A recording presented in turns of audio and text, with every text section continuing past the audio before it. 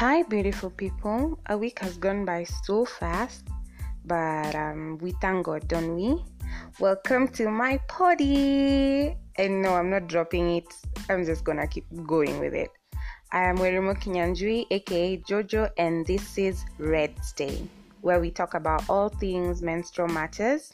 So, a quick recap to last week's episode, which was the intro. It got so much love, guys. I'm so thankful for the listens, the feedback, the affirmation.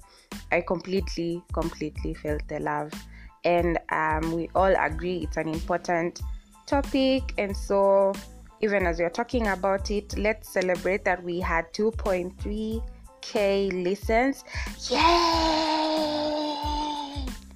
Yay! You guys rock.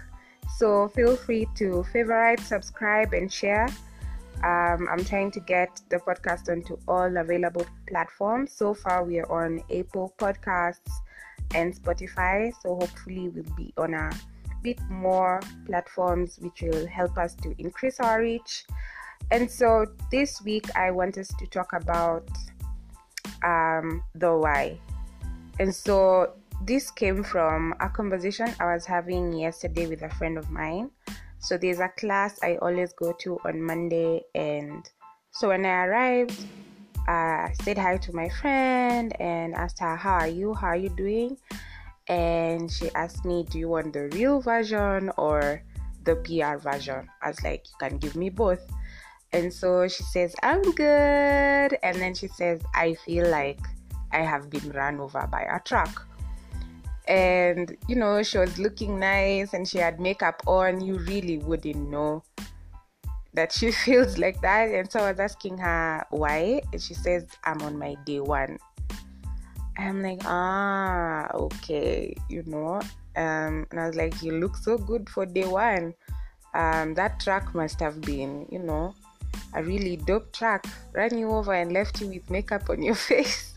Please tell me how it looks like, so that the next time I bump into it, I let it run me over as well.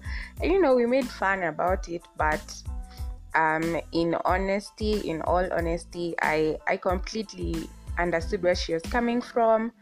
And so we went through class and it was time to go home, and we all carpool together with a couple. And so there was a guy in the car, and so as I was getting into the car, I find her whispering to our other friend, I think about the same thing. And so I get in, and me being me, and of course having this conversation with you guys, I ask, why are you whispering? Are you telling her about your period and the fact that you're on day one? Why are you whispering? Just tell all of us, And I was saying, is it because there's a guy in the car? And I think it's important for him to hear this because I know you're in pain. And so if we needed to stop, in my head I was thinking, if we needed to stop, we'd need to ask him to, stop by a chemist or somewhere we can buy meds for her cramps. And I mean, he'd be confused. Who's sick? Why are you sick? Do you have malaria or whatever? And I just thought it would be okay to say, hey, person X, so I'm on my period and my cramps are killing me. Can we stop by somewhere and get meds? And so anyway, me pushing that simple conversation actually brought about a whole other conversation of why is this important? Why can't we just keep doing things the way we've been doing them? Why can't we just continue the way we were doing life, not talking about it? Some conversations are gender sensitive, and I mean, I could hear all that, but so this led us to the conversation that we're going to have today. And I just want to explain why a podcast or a conversation, or you having this conversation with whoever is in your life, whether they're men or women, is important. Why it's important to let men know what goes on in our bodies.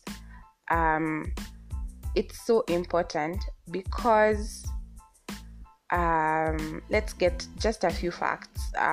If you think about it, periods are a monthly thing that happen to every normal woman, and if they're not happening, that's already a problem that you need to talk about to someone, either to your gyna or to even your husband, your boyfriend, and just let them know, my period is not there or I missed my period, and no, I'm not pregnant. And so we always rope in men by default when now it becomes either a reproductive issue, that since you've been engaging in coitus or you're in a relationship with someone where there's sex going on, then the fact that you're missing your period becomes a problem for us to discuss. Or if you're married now, or you're trying to have a baby, and so it becomes something that concerns you because we are trying to have kids and you can't have kids, or where's your period, is it regular, is it irregular, what's your cycle? So all of a sudden he becomes interested, and I think it should be something that is common knowledge for everyone. And why I think why it's important is because there has been a culture of miseducation around it, meaning that first of all, men don't have a lot of information around it except the fact that you're unavailable for a couple of days and you're moody and you're cranky and you have pain in your stomach. Yeah, but even the fact that period symptoms can be so different. Some people have tenderness, some people have bloating, some people have muscle aches, some people have joint pain, some people have headaches some have abdominal cramps, constipation or diarrhea. Like it can almost feel like a disease. And sometimes caring for someone is knowing what they're going through, or sometimes caring for someone is being able to listen and understand and not making them explain what's going on. Sometimes caring for someone is about caring for their well-being, even if the things don't really concern you, and not caring when they only concern you, or when you want something out of it. We want a baby, so now it's almost like a means to an end for you, men. And so, but then there's also a culture of shame and silence that has been pushed so far in society, where most people, you can't talk about periods, you can't talk about your menstrual health, you can't talk about all that, and there's so much within it. And so what it does is that it leads to a lot of women suffering in silence, especially when something is going wrong, because we don't know.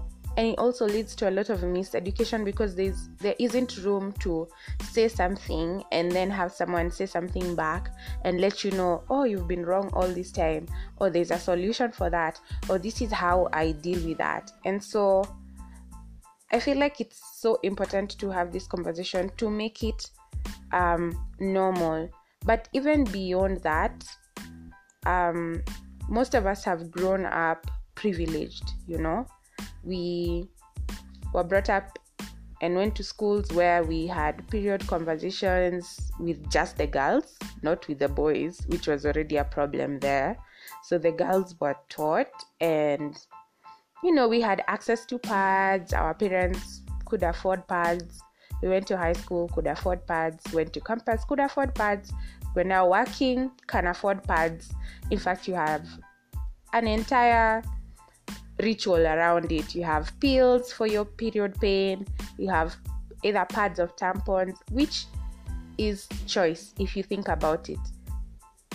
That you can say, I want to use pads, or I want to use tampons, or I want to use both, or I want to use a menstrual cup, or that's choice. you actually have choice, and even choice of which ones to use. I want to use Always, Cortex, Confidence. Just you can walk into a supermarket and regardless of price, be able to make a choice over what you want to use. You have the choice to use panty liners. You have the choice to use sanitary wipes. You even have a period bag that you throw into your bigger bag.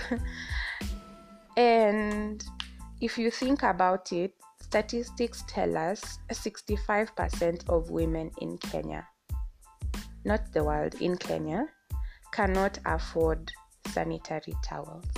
65%. So that is your average woman who is struggling to make a living. Your Mama Mboga's daughter, the woman who cleans the street girl, the woman in the slum. Basically, only 45% of women are able to afford sanitary towels. And there's actually a term for it. It's called period poverty, where you're unable to afford sanitary towels due to financial strains. But then everything has a ripple effect, and as someone who's done economics and statistics, what that does is women are unable to achieve the same economic and social equality with men because for 4 or 5 days in a month they are unable to be productive.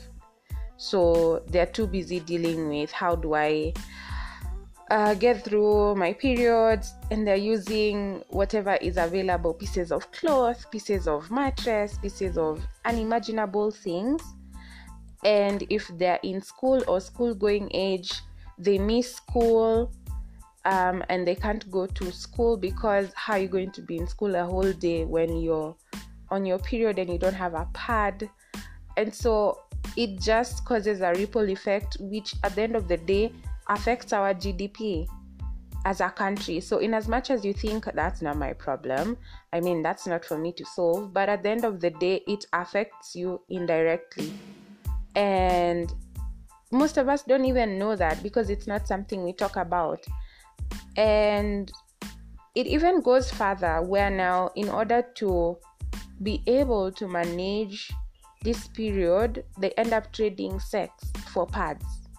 And children as young as 13 are trading sex for pads. And because of that culture of miseducation, they don't even know that your period is linked to your pregnancy. And so they end up getting pregnant, or they even think that you can't get pregnant unless you're on your period, which is not true. And so a lot of children, a lot of women end up getting pregnant in pursuit of pads for their periods, and then that adds an extra burden on society, on themselves, on their already strained finances. And I could go on and on and on. But you see that there's been a culture that has been pushed for, it's a shame topic, it's a taboo topic, don't talk about that. I'm trying to eat food, don't talk about that. And such a miseducation where no one is pushing for people to know the right information, and even a culture of silence for, why are you talking about that? It's fine, just go talk about it with your women or with your men. And when I think about it, even in terms of science and technology, we've gotten to a place of making Samanthas and robots, but we have not come up with a solution to either make reusable towels or an affordable option, or an option that would solve this problem. It's not a priority at all in the world. And it's because even for men, because these fields are not just for women, even for men it's not a priority. So when they're innovating, they don't have that at the back of their minds. It's not a problem that exists.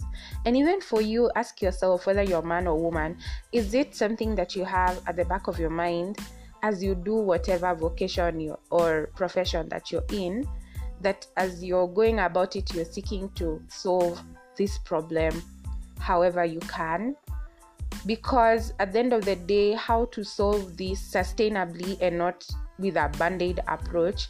And when I say band-aid approach, it means, it's Jojo saying, wow, this is so important, let's rally and get pads and distribute them to a few children's homes and a few women in the slums, and then I forget about it next month, yet the need is there month after month after month.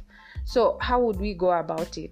First, it's to sensitize people on the importance of this conversation and the effects that it's having and the need that exists, and then finding ways to solve it sustainably. And one example would be like creating opportunities for employment for women around your workplace. And that's why even equality in terms of in the workplace hiring is important, because we have to allocate the same opportunities for men as for women, so that we give them an opportunity to make money and have financial stability that will in turn solve their needs. And then even just education on management of menstrual hygiene, increasing access to medical services, because guys, the number of complications that can come from periods are immense, and most women don't even have access to a gynecologist. That's such a specialized field. I don't even think it's unless you're going to see a doctor at a public hospital, I don't think there's a specialist gyna for you to see. That's a reserve of the 45% who are able to afford all this. So hence why this conversation. So what can we do? We can overcome these stereotypes of silence and shame and miseducation by actually learning and getting information and knowledge just from basic things like what's a period, what are some of the symptoms, how do you alleviate them, how can you help, how can you be more present for your friend, even understanding that our bodies are different. So what I experience is not what another woman experiences. Just being more sensitive to the women around you to make it easier at your workplace. When someone is going through a mood, it's a hormonal thing, and so just being like a more supportive workmate, a more supportive teammate, a more supportive boss, a more supportive employee, even to your boss. And so the best way for us to do this in our spaces is to keep talking, make it a comfortable conversation, get access to information and options. Just kill the culture of silence. Number 2, please lend your skill to creating solutions. If you're an entrepreneur, empower women with jobs, employ ways to ease access to even financial inclusion, economic empowerment. Those things are very important. If you're an educator, a teacher, you own a school, just make it part of your culture as a school to talk about these things. If you're a parent, educate your child, male or female, because sometimes, if you have 2 children, one is a boy and one is a girl, and they've gotten to teenage age, and the boy doesn't understand why this girl is so moody this week, and he's so ignorant of what's going on in his sister's life, and one day he's going to be a husband and he's gonna have to deal with his wife having a period every month. And so if we get to a place where we talk about it openly, then we'll stop pushing stereotypes and wrong information, and we'll actually begin to make a move into solving this problem. Because when we now get to advocacy level and pushing for policy like the one that was actually enacted in 2017, where every registered schoolgirl will have access to pads, sanitary towels, and even a way to dispose of them, and a budget was allocated for $5 million, which I don't know if it's enough, but it's already a start. And so when a law comes pushing for such a thing and you're a man who doesn't understand the impact, you're most likely to brush it off, Or if you're in a position where someone is trying to push for a solution and you're ignorant, or you're not aware, or you don't have the knowledge, then it means you're not gonna just push your weight and get it done. So you're gonna be more of a stumbling block than of an aid. And so this is why I want us to have this conversation. It's so much bigger than us. And even to find out how, as urban women, we can bridge the gap with the peri-urban woman, that's the slum woman. How do we bridge this gap and just get her to get access to what we have, so that we don't go about life privileged and not extending the same privilege to other women. Yes. So I hope you will share this podcast with people around you. I hope you'll have these conversations as women. I hope you'll openly talk about your period, even if it's to your close circle. Just start small. If you're a man, if a woman is moody and everything, just you be straight up. Just ask, oh, are you on your period? And they'll say yes, and you'll say, I'm sorry, how can I help? Just offer support. And small by small bits of talking, it will start becoming normal. And then we'll be able to make a lasting change, because to be honest, guys, culture is how we found things being done, and that means we can make our new culture. And I don't think it's good for us to go on with a culture of miseducation and silence and shame around something so important, so vital, so natural. So it's up to us to create a new culture, and I am up for it. I hope you are. See you next week. Mwah.